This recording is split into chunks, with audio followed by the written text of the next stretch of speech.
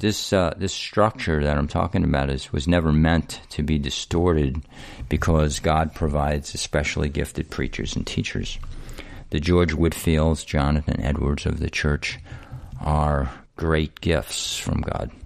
Nonetheless, the largest part of the church is not made up of such men. The vast majority of the church are just common people and nothing more. 1 Corinthians 1:26-29.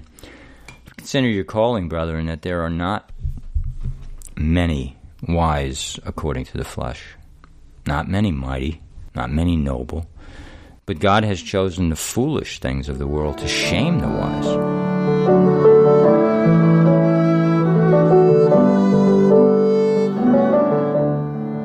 Welcome to That They Might Know with Joe Doso. I'm Evan Liu, and today you're listening to a teaching about Christian maturity. Joe is studying from the book of Ephesians. In this study, Christian maturity is not complete without one additional element as found by contrast in 1 Corinthians 13, 8-13, and that is humility. Christian maturity is not maturity at all among those who are proud. The Christian must embrace a biblical humility if he is to be mature. Joe calls that study for today complete in humility. Now here's Joe Doso. If you can, I would like you to turn in your Bible to 1 Corinthians chapter 13, and I'll be reading from verse 8-13. If not, just listen very carefully. Love never fails, but if there are gifts of prophecy, they will be done away. If there are tongues, they will cease. If there is knowledge, it will be done away. For we know in part, and we prophesy in part. But when the perfect comes, the partial will be done away. When I was a child, I used to speak like a child, think like a child, reason like a child. But when I became a man, I did away with childish things. For now we see in a mirror dimly, but then face to face. Now I know in part, but then I will know fully, just as I also have been fully known. But now faith, hope, love abide, these three, but the greatest of these is love. Now this passage, which I want to gaze at a little bit today, I want to see it in contrast with Paul's writing to the Ephesians. So he writes to the Corinthians and he paints this picture of prophecies and gifts and all these apostolic and non-apostolic gifts, and how that they bring about a person who is clearly not done, and that the day is coming when this person who sees dimly will see perfectly. When he writes to the Ephesians, however, he's writing, remember, to the church.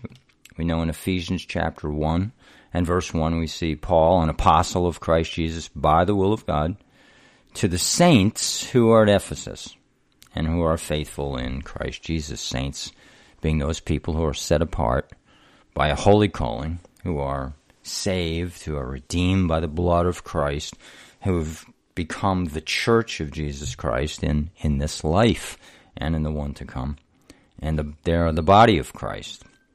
And these saints are spoken to by Paul in chapter 4 and verse 1, where he says, "Therefore I, the prisoner of the Lord, implore you to walk in a manner worthy of the calling with which you have been called, with a humility, all humility and gentleness and patience, showing tolerance for one another in love, being diligent to preserve the unity of the Spirit in the bond of peace." There's one body, one Spirit, just as you all were called in the one hope of your calling, one Lord, one faith, one baptism, one God and Father of all, who is over all and through all and in all. So there's this collective body with a oneness that's incredible. I mean, it's just all made one by these units that are one. I mean, there's only one Holy Spirit. There's only one unity in that Spirit, one bond of peace, one body, one faith, one baptism, one God and Father of all. And so when we're in each one of these, we are one. And it's an incredible unity that Paul lays forth in Ephesians chapter 4 to these saints who have been called into this, become this one church. He then goes on and says, but, big but here, to each one of us was given grace according to the measure of Christ's gift. So there's this complete unity, and I do mean complete unity, but to each one, grace was given according to the measure of Christ's gift.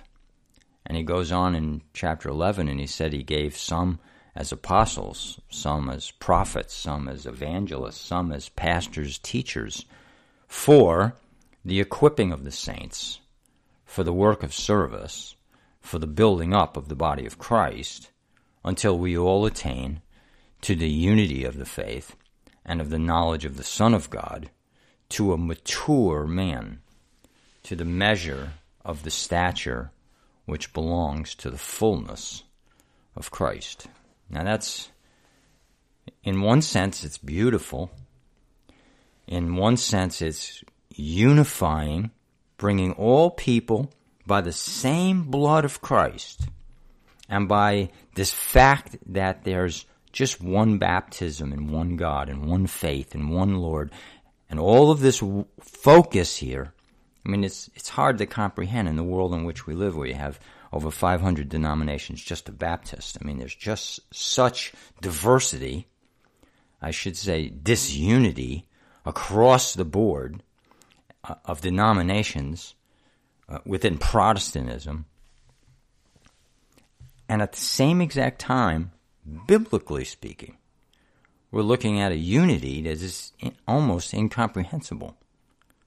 It should be to a people that's so fractured in disunity. I don't say these things to criticize. I don't say these things to point out flaws. I'm saying these things because, number one, of what the Scripture says, what the church is called to scripturally, and then, at the same time, with a view of reality. Where are we as a church? And you know what? When we look at things in reality, that's a good time to get on our face and to pray and to humble ourselves and acknowledge that we're not where we're called to be. I'm okay with that. I think any Christian should be okay with that. Why? Well, if we spend enough time focused on thinking about, dwelling on the sufferings of Christ, He's worth it. He's always worth our humbling ourselves and acknowledging, maybe we're not where we need to be. So actually, what I want us to look as we consider these things briefly today, I want us to think about what it's like to live in a box. Yep, what it's like to live in a box. We all get used to living in boxes, cultural boxes, boxes that were painted for us before we were born, boxes painted by our families, by our church culture, by our work. Wherever we are, we're put into a box. If you live in a country unlike America, where everybody is Italian or Jewish or Chinese or Japanese or whatever, that's the box you're in.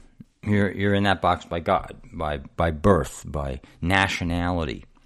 And then within those nations, there's cultures, and we live in a world of diversity, and we live in a world of boxes.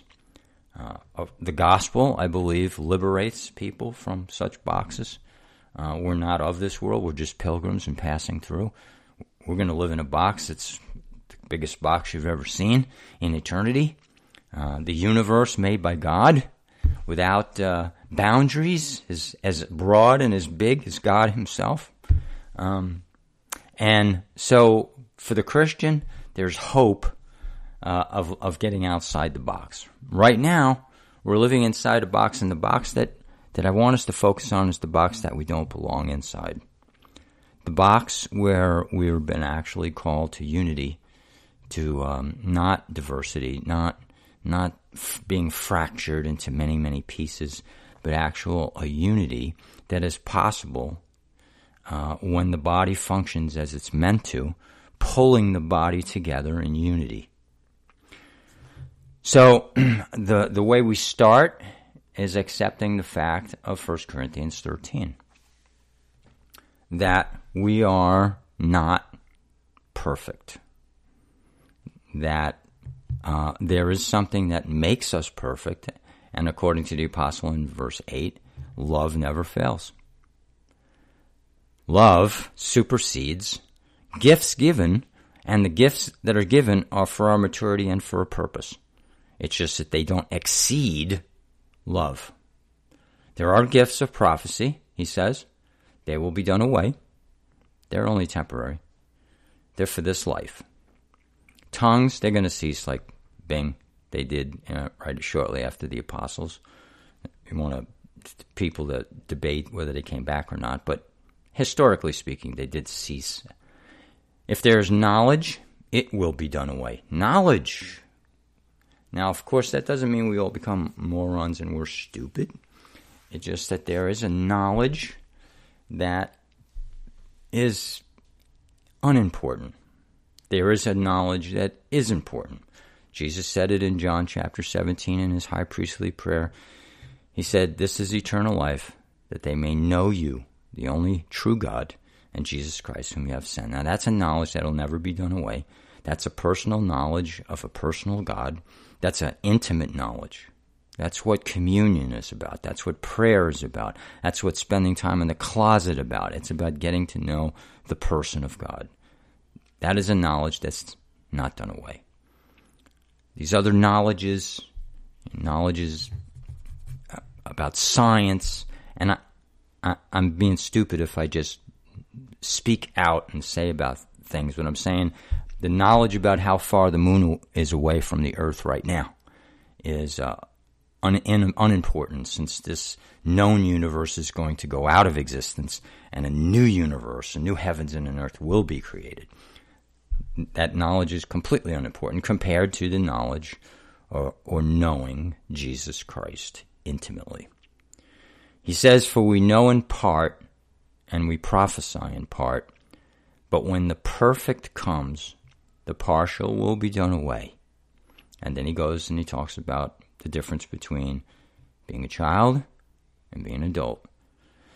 When I was a child, I used to speak like a child, think like a child, reason like a child. A child can reason, just not like an adult.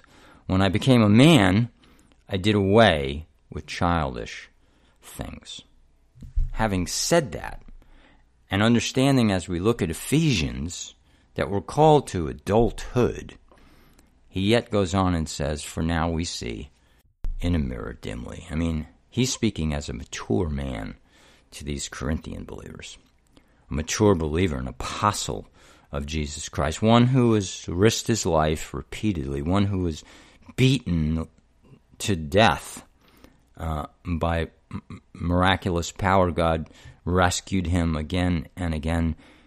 And though he was a committed Christian like few others, he was a man who could go on and say, as a mature man, "For now we see in a mirror dimly, but then face to face.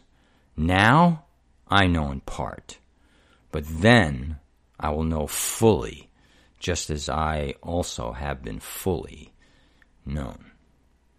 So he's acknowledging a man who had interviews with Jesus Christ, a man who had heavenly visions, a man who inspired some of the deepest works of the Scripture of the New Testament. He said he saw in a mirror dimly. where does that leave you and I? That's right. Even the most brilliant among us, the most educated by human means. I'm not talking about the Holy Spirit right now. I'm talking about education. As far as worldly, earthly education goes, because that's nowhere near compared to what Paul received directly from God. A man who said he didn't study with the apostles in the book of Galatians, but a person who went into the wilderness for 3 years and he studied personally with the Lord Jesus Christ. This person saw through a mirror dimly. Now, I'm going to ask everybody to put on your humility hats here for a second and understand that no matter where you're coming from, what your perspective, how absolutely certain you are about the things that you believe, I'm going to ask you to just try to be, along with myself, more humble than we naturally are, and understand that, along with the Apostle Paul, we actually see through a mirror dimly. So in the one sense, we're looking at this as a man who doesn't see perfectly.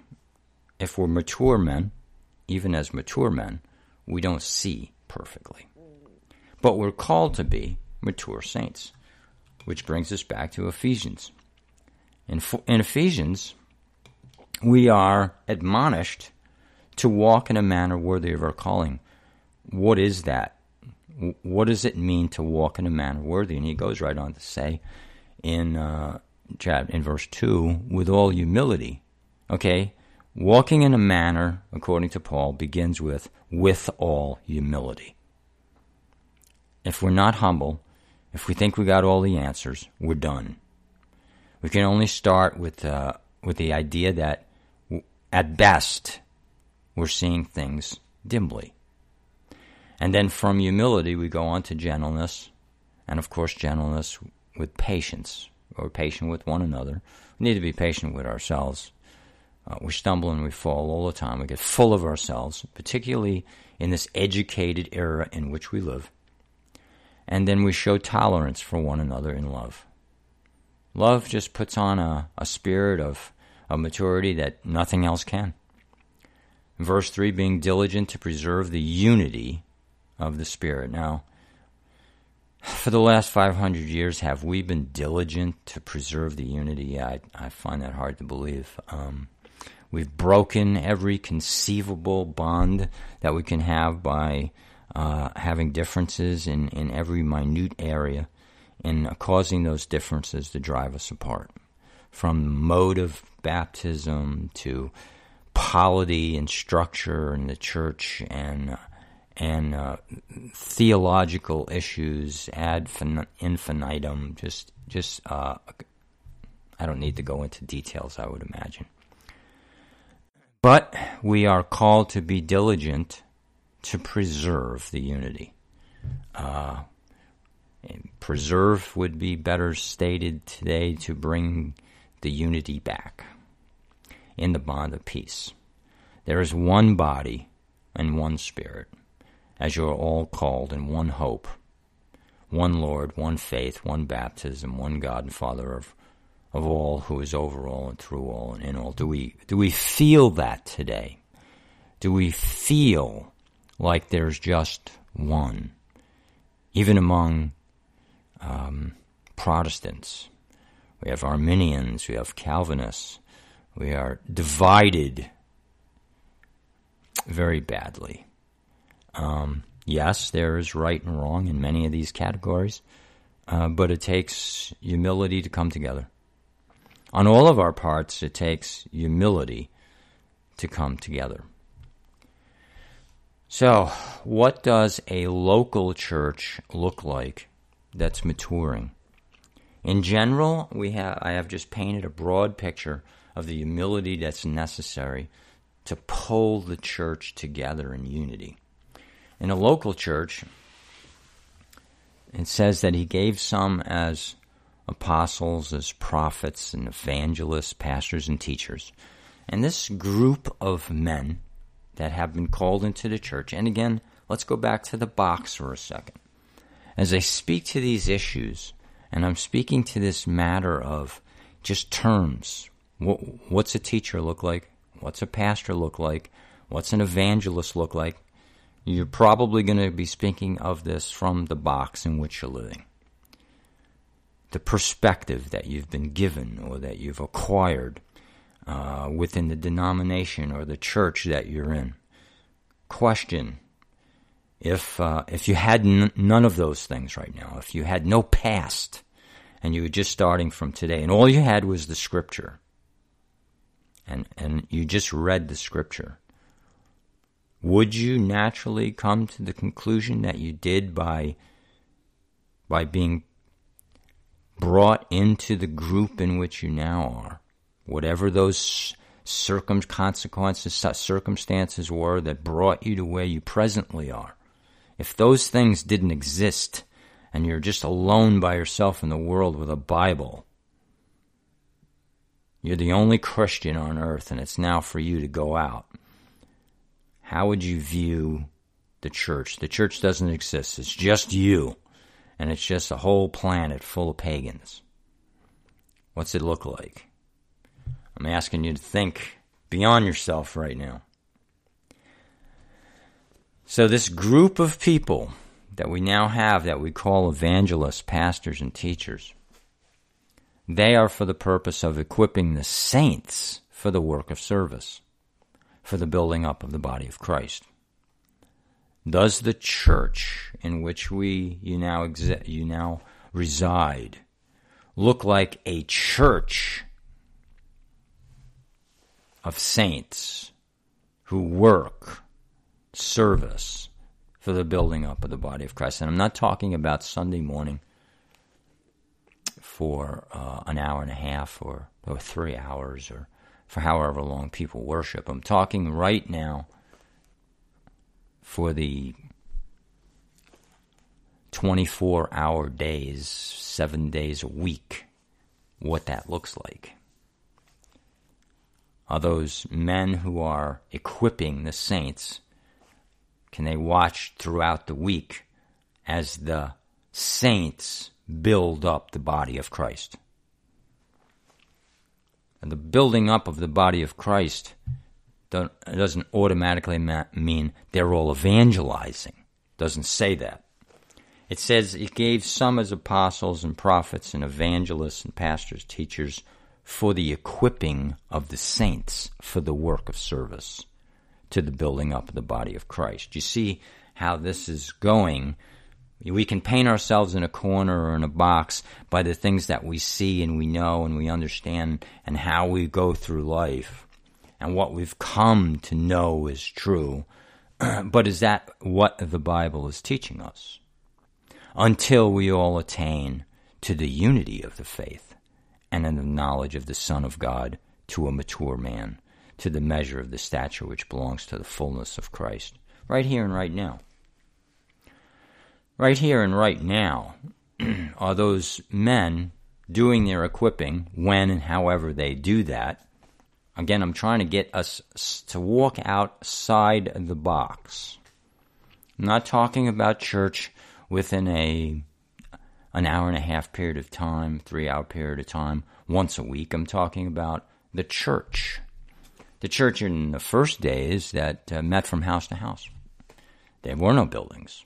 They met at the temple until the temple got so full of people and the religious leaders got so jealous that they scattered them, which is what happens in countries when persecution begins. When the religious leaders get jealous and they don't like what they see, and they now bring down the hammer on the Church of Jesus Christ. And if we lived in China right now, what you would have to do, and you would be from house to house church. And the church has grown magnificently number-wise in China. There is a need for the truth. There's always a need for good theology. Why? Because good works grow out of good truth. The devil is full of lies, and he has many ministers that lie. And Jesus said, if you know the truth shall set you free. We're meant to be not hemmed into a box that's full of lies that changes and distorts what the church is meant to be, but full of truth, because that truth liberates and allows us to become who we are. Even today, as we're looking briefly at this portion from Ephesians chapter 4, verses 11 through 13, what it means to equip the saints, so that the saints can do the work of service to the building up of the body of Christ. It's building up itself in love until it attains to the unity of the faith. That unity of the faith is of the knowledge of the Son of God to a mature man. So that brings us to, what is a mature man?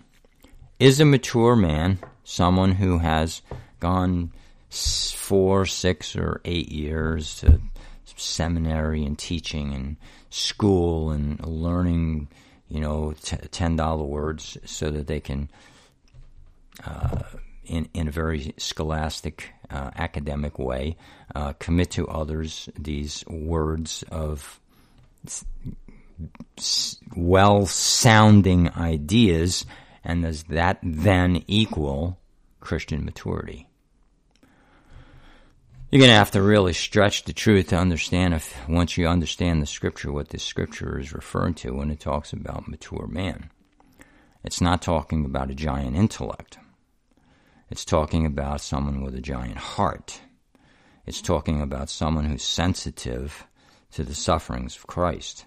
Someone who understands the doctrines of Christ. Someone who understands God intimately because he spent so many times hurting his knees in prayer. Someone who's gone through consequences and circumstances, and maybe medical, maybe financial, maybe persecution from the world. God brings the reality of Christ's sufferings to that individual. And in those consequences, in those circumstances in life, a person is brought to a fullness of maturity and trust. It's all about faith. It's all about the fact that we come to the reality of the knowledge that Jesus Christ died for us. And we can say with the Apostle Paul, I reckon that the sufferings of this present age are not worthy to be compared to the sufferings that shall be, to the glory that shall be revealed to us, in us, to us, in that hour. No matter what the suffering is, it produces maturity. It produces growth in trust, and that God understands. His high priestly office makes him a priest that he's not untouched with the feelings of our infirmities, with our weaknesses. As a man, he understands as God. Of course, he knows all things. He created the heart, the mind, the soul of man. But he's intimately involved because he became a man. And as a high priest, he can both understand God and men. He's the perfect high priest. And in that understanding, in that intimacy with God, maturity happens. It doesn't happen just in a classroom. I hate to say these things because I know it brings rejection, because there's an element of trust in the whole pastor mentality. Pastor is a biblical concept. It's a shepherd. If it's meant to be the way it has turned out in history, that's another matter. Are we in a box?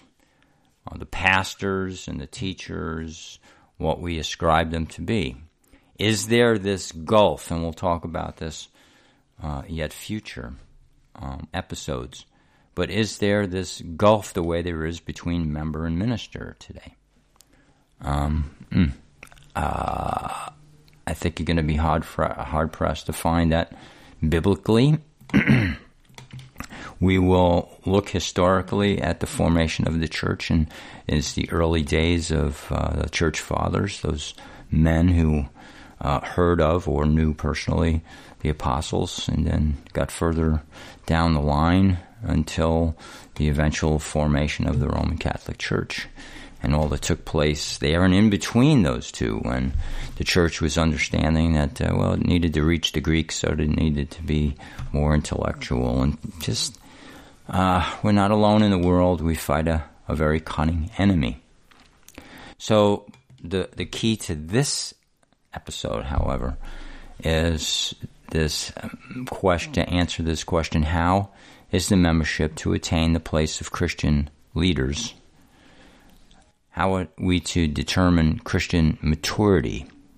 Do we view those who have obtained merely a seminary degree as those who are the most mature among us, or are the most mature those who have gone through the most difficulties and have walked with Christ through those difficulties to Christian maturity?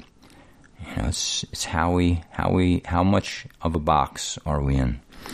In James 1:4, it says, "And let endurance have its perfect result, so that you may be perfect and complete, lacking in nothing."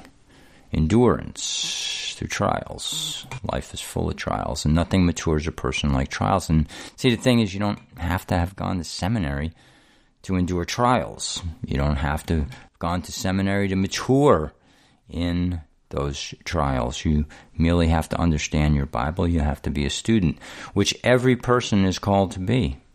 It's not just men who are called to teach who are to be students. That you have to think outside the box for a second. We're all called to disciple, believe it or not. I don't see any specific people called to disciple. Go into all the world and make disciples. Missionaries aren't second-class pastors. Some would think of them as such. It's a ridiculous thought. There are no second-class citizens in the kingdom of God, because the same blood was spilled for every person who's in the kingdom. There are no second-class citizens because of giftedness. Yes, God does things according to his grand scheme, grand plan. And no one has the answers for all of that. What we do know is that Christ's suffering was the same for all. Love is the personification. It is the perfecting factor. There is no fear in love, but perfect love casts out fear, 1 John 4:18, because fear involves punishment, and the one who fears is not perfected in love. This is something that is learned from the heart over time through trials. But solid food is for the mature, who, because of practice, have their senses trained to discern good and evil, Hebrews 5:14, speaking to those who were struggling with moving on in grace. That's Christian maturity can be obtained in this life, not just the next. Perfection in the next, in the clearest sense of that word, but not in the general sense of that word. There is a polity in the church that promotes unity and peace, and there are structures that break down the same.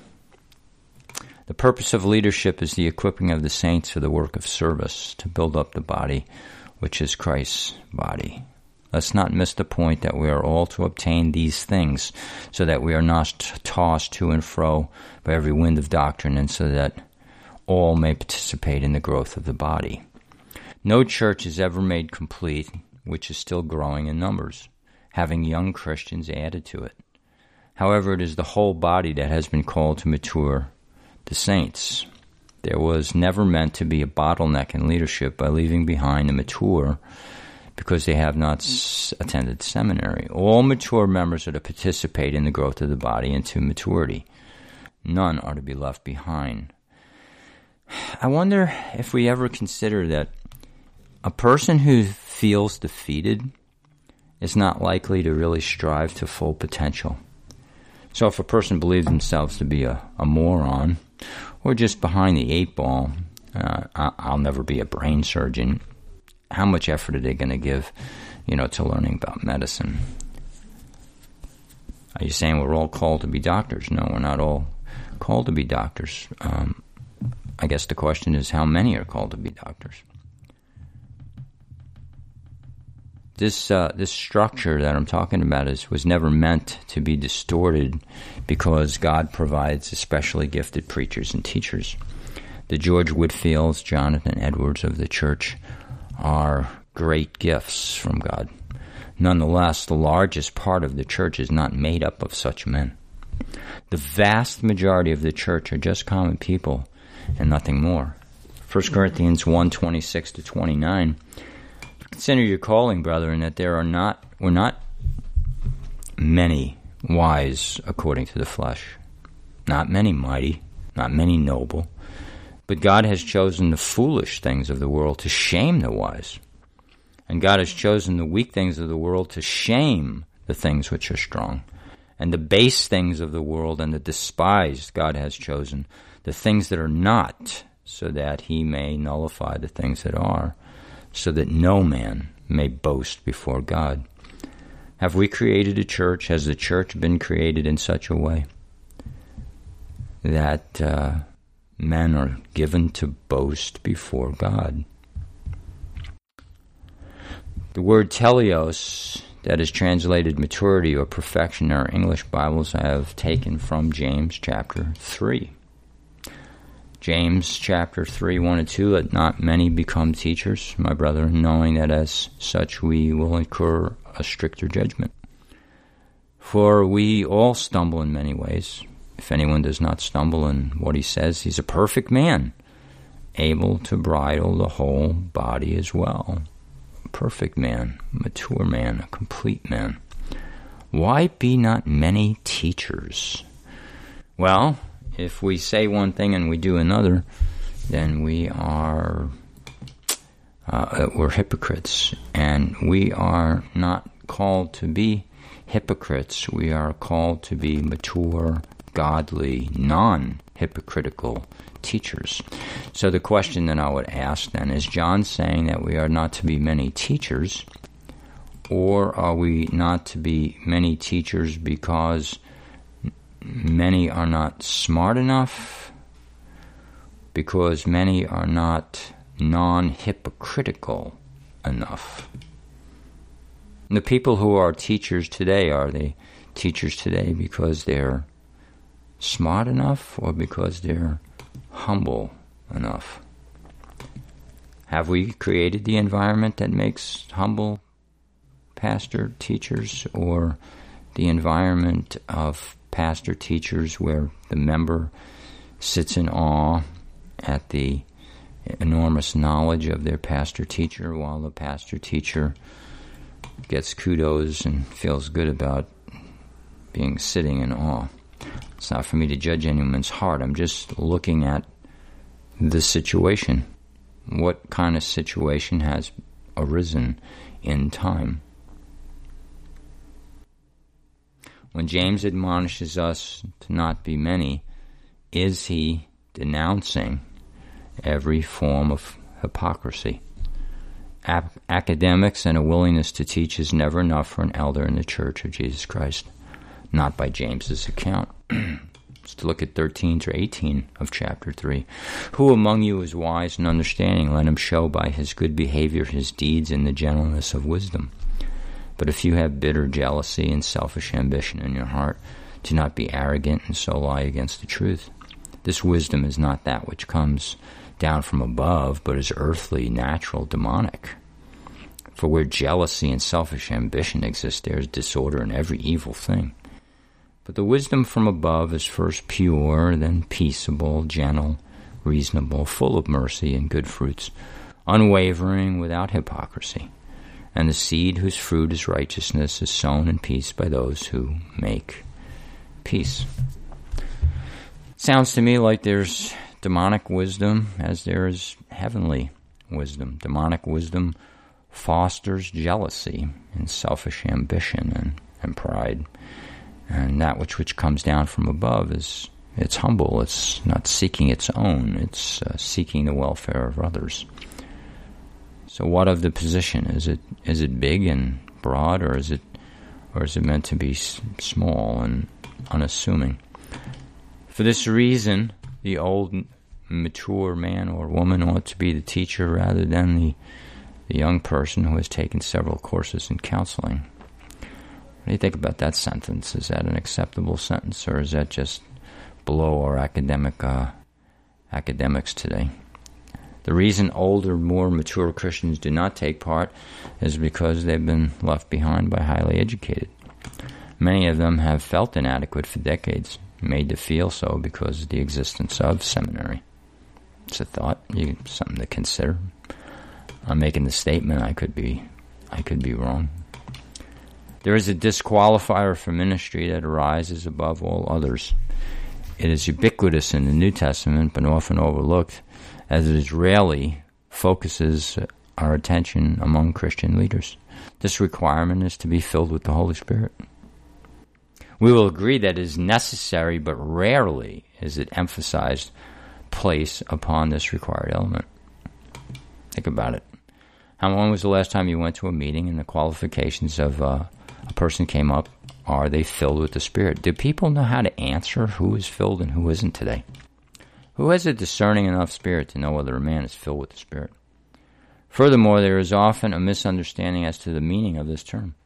The range of error stretches from every born-again believer is filled with the Spirit to the ludicrous teaching that only those who speak in tongues is filled.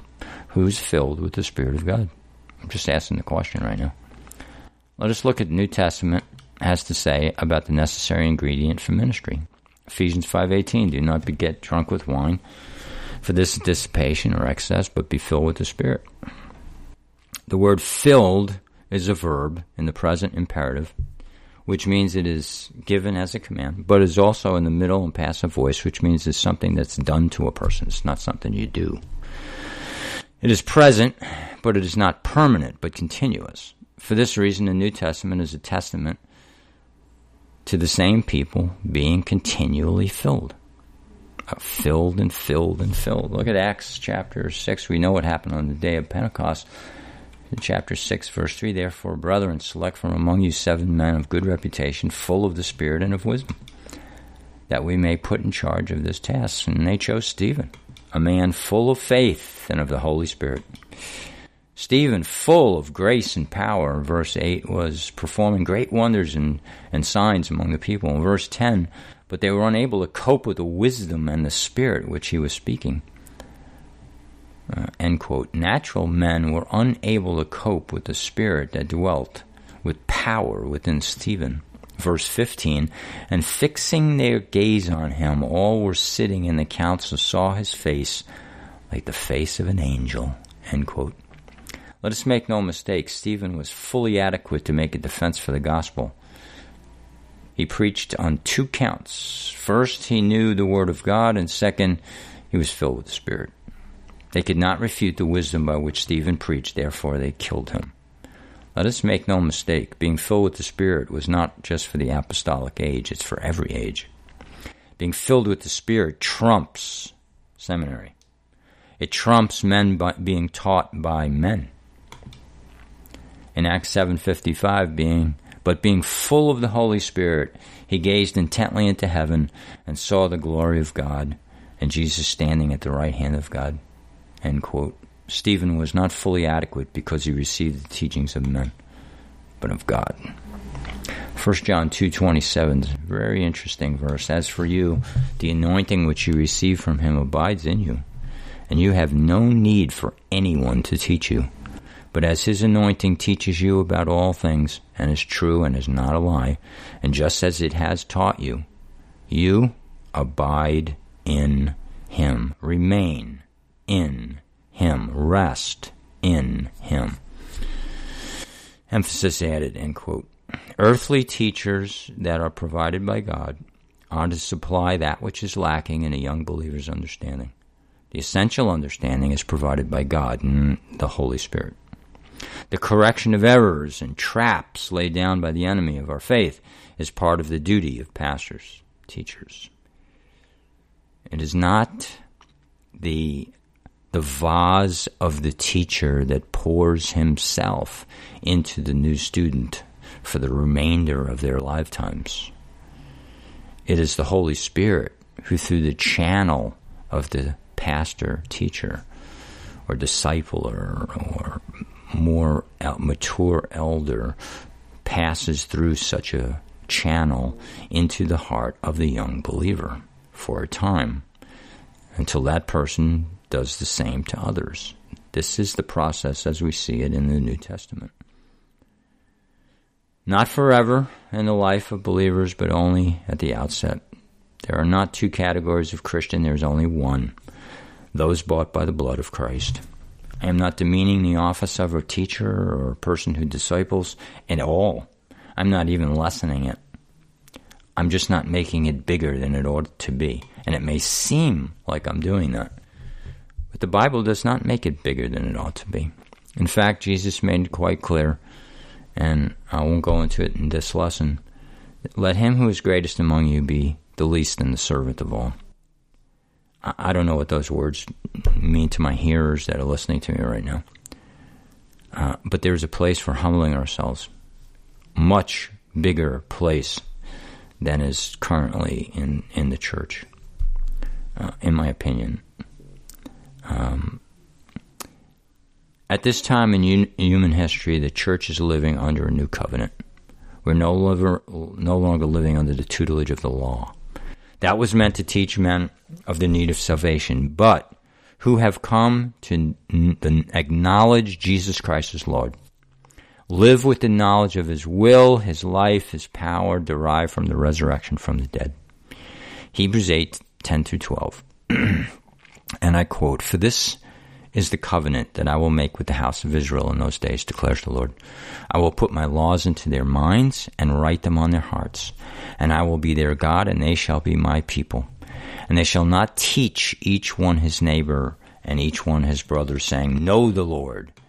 For they shall all know me, from the least of them to the greatest. For I will be merciful toward their iniquities, and I will remember their sins no more." I'm not sure if we focus hard on the new covenant, and some will look at this as covenant, as a period yet to come. The covenant is, there's only one new covenant, the one that we're living under right now. And that new covenant makes it quite clear what the knowledge is about, as stated previously. We come to be born again. We're regenerated. Our soul is made alive with Christ, and that new living soul has the ability to understand God, his truth, his will, his desires, his plan, and we're able to grow in grace and can be kept from error by good teaching. Absolutely, that's necessary. But the work is the Holy Spirit. The regeneration is the work of God. The ability to understand is the work of God. And all Christians need to know just how capable they are of understanding and to move on. Acts 4:8, then Peter, filled with the Holy Spirit, said to them, rulers and elders of the people, filled with the Holy Spirit. It was refilled in chapter 4. In verse 8 and verse 31, after they prayed, the place where they were meeting was shaken, and they were all filled with the Holy Spirit and spoke the word of God boldly. Sorry, but I do not hear the terminology today unless I bring it up. I know people will say they believe these things, but believing something and focusing on it, emphasizing, it's not the same.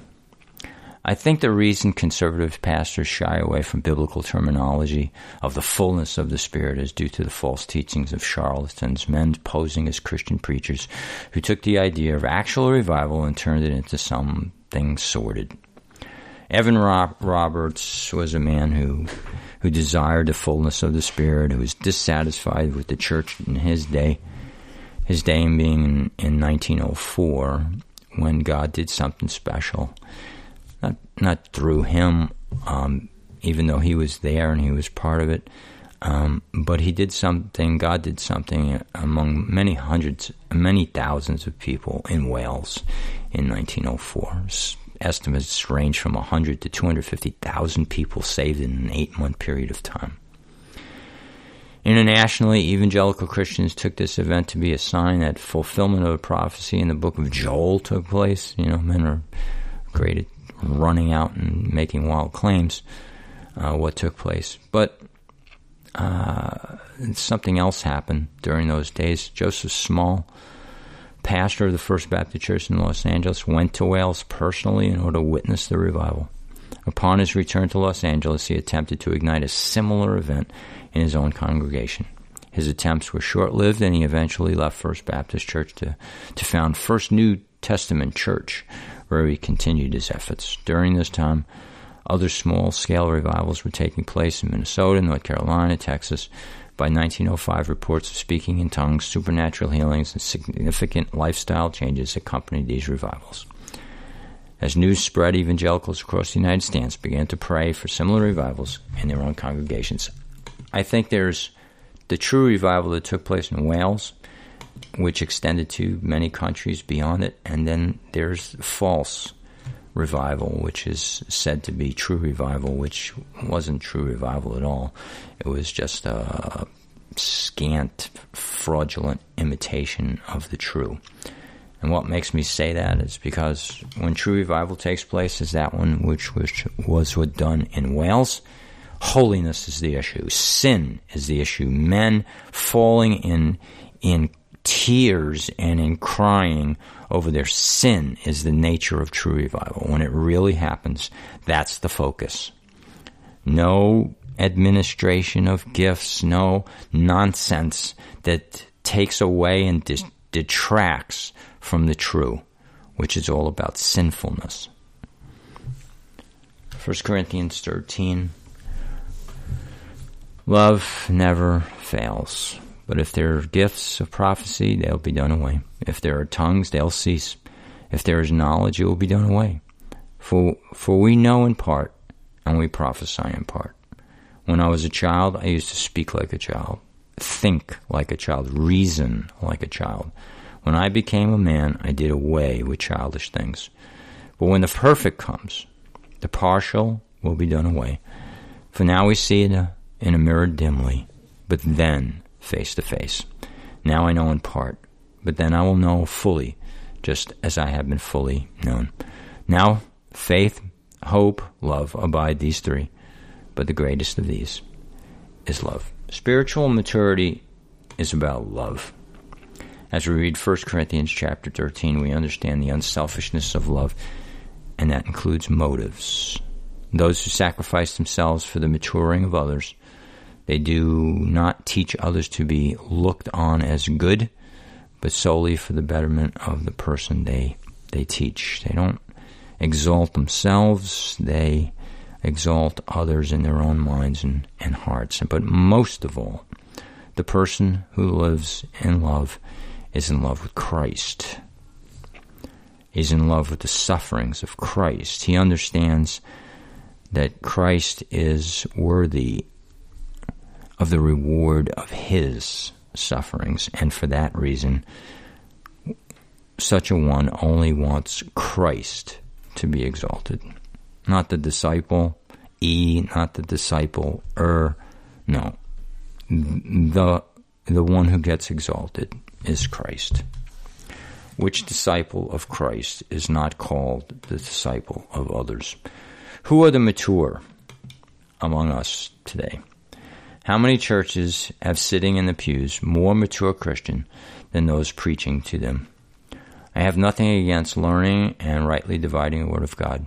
However, there is a learning that is not from God, but from the devil. James says as much. Degrees in keeping up with the world's standard of learning, which in God's eyes is not learning at all, is a great evil in the church. The things of which I speak have been going on for 500 years, a lot longer than that, but these things are not outgrowth of Roman Catholicism, which was not changed at the Reformation.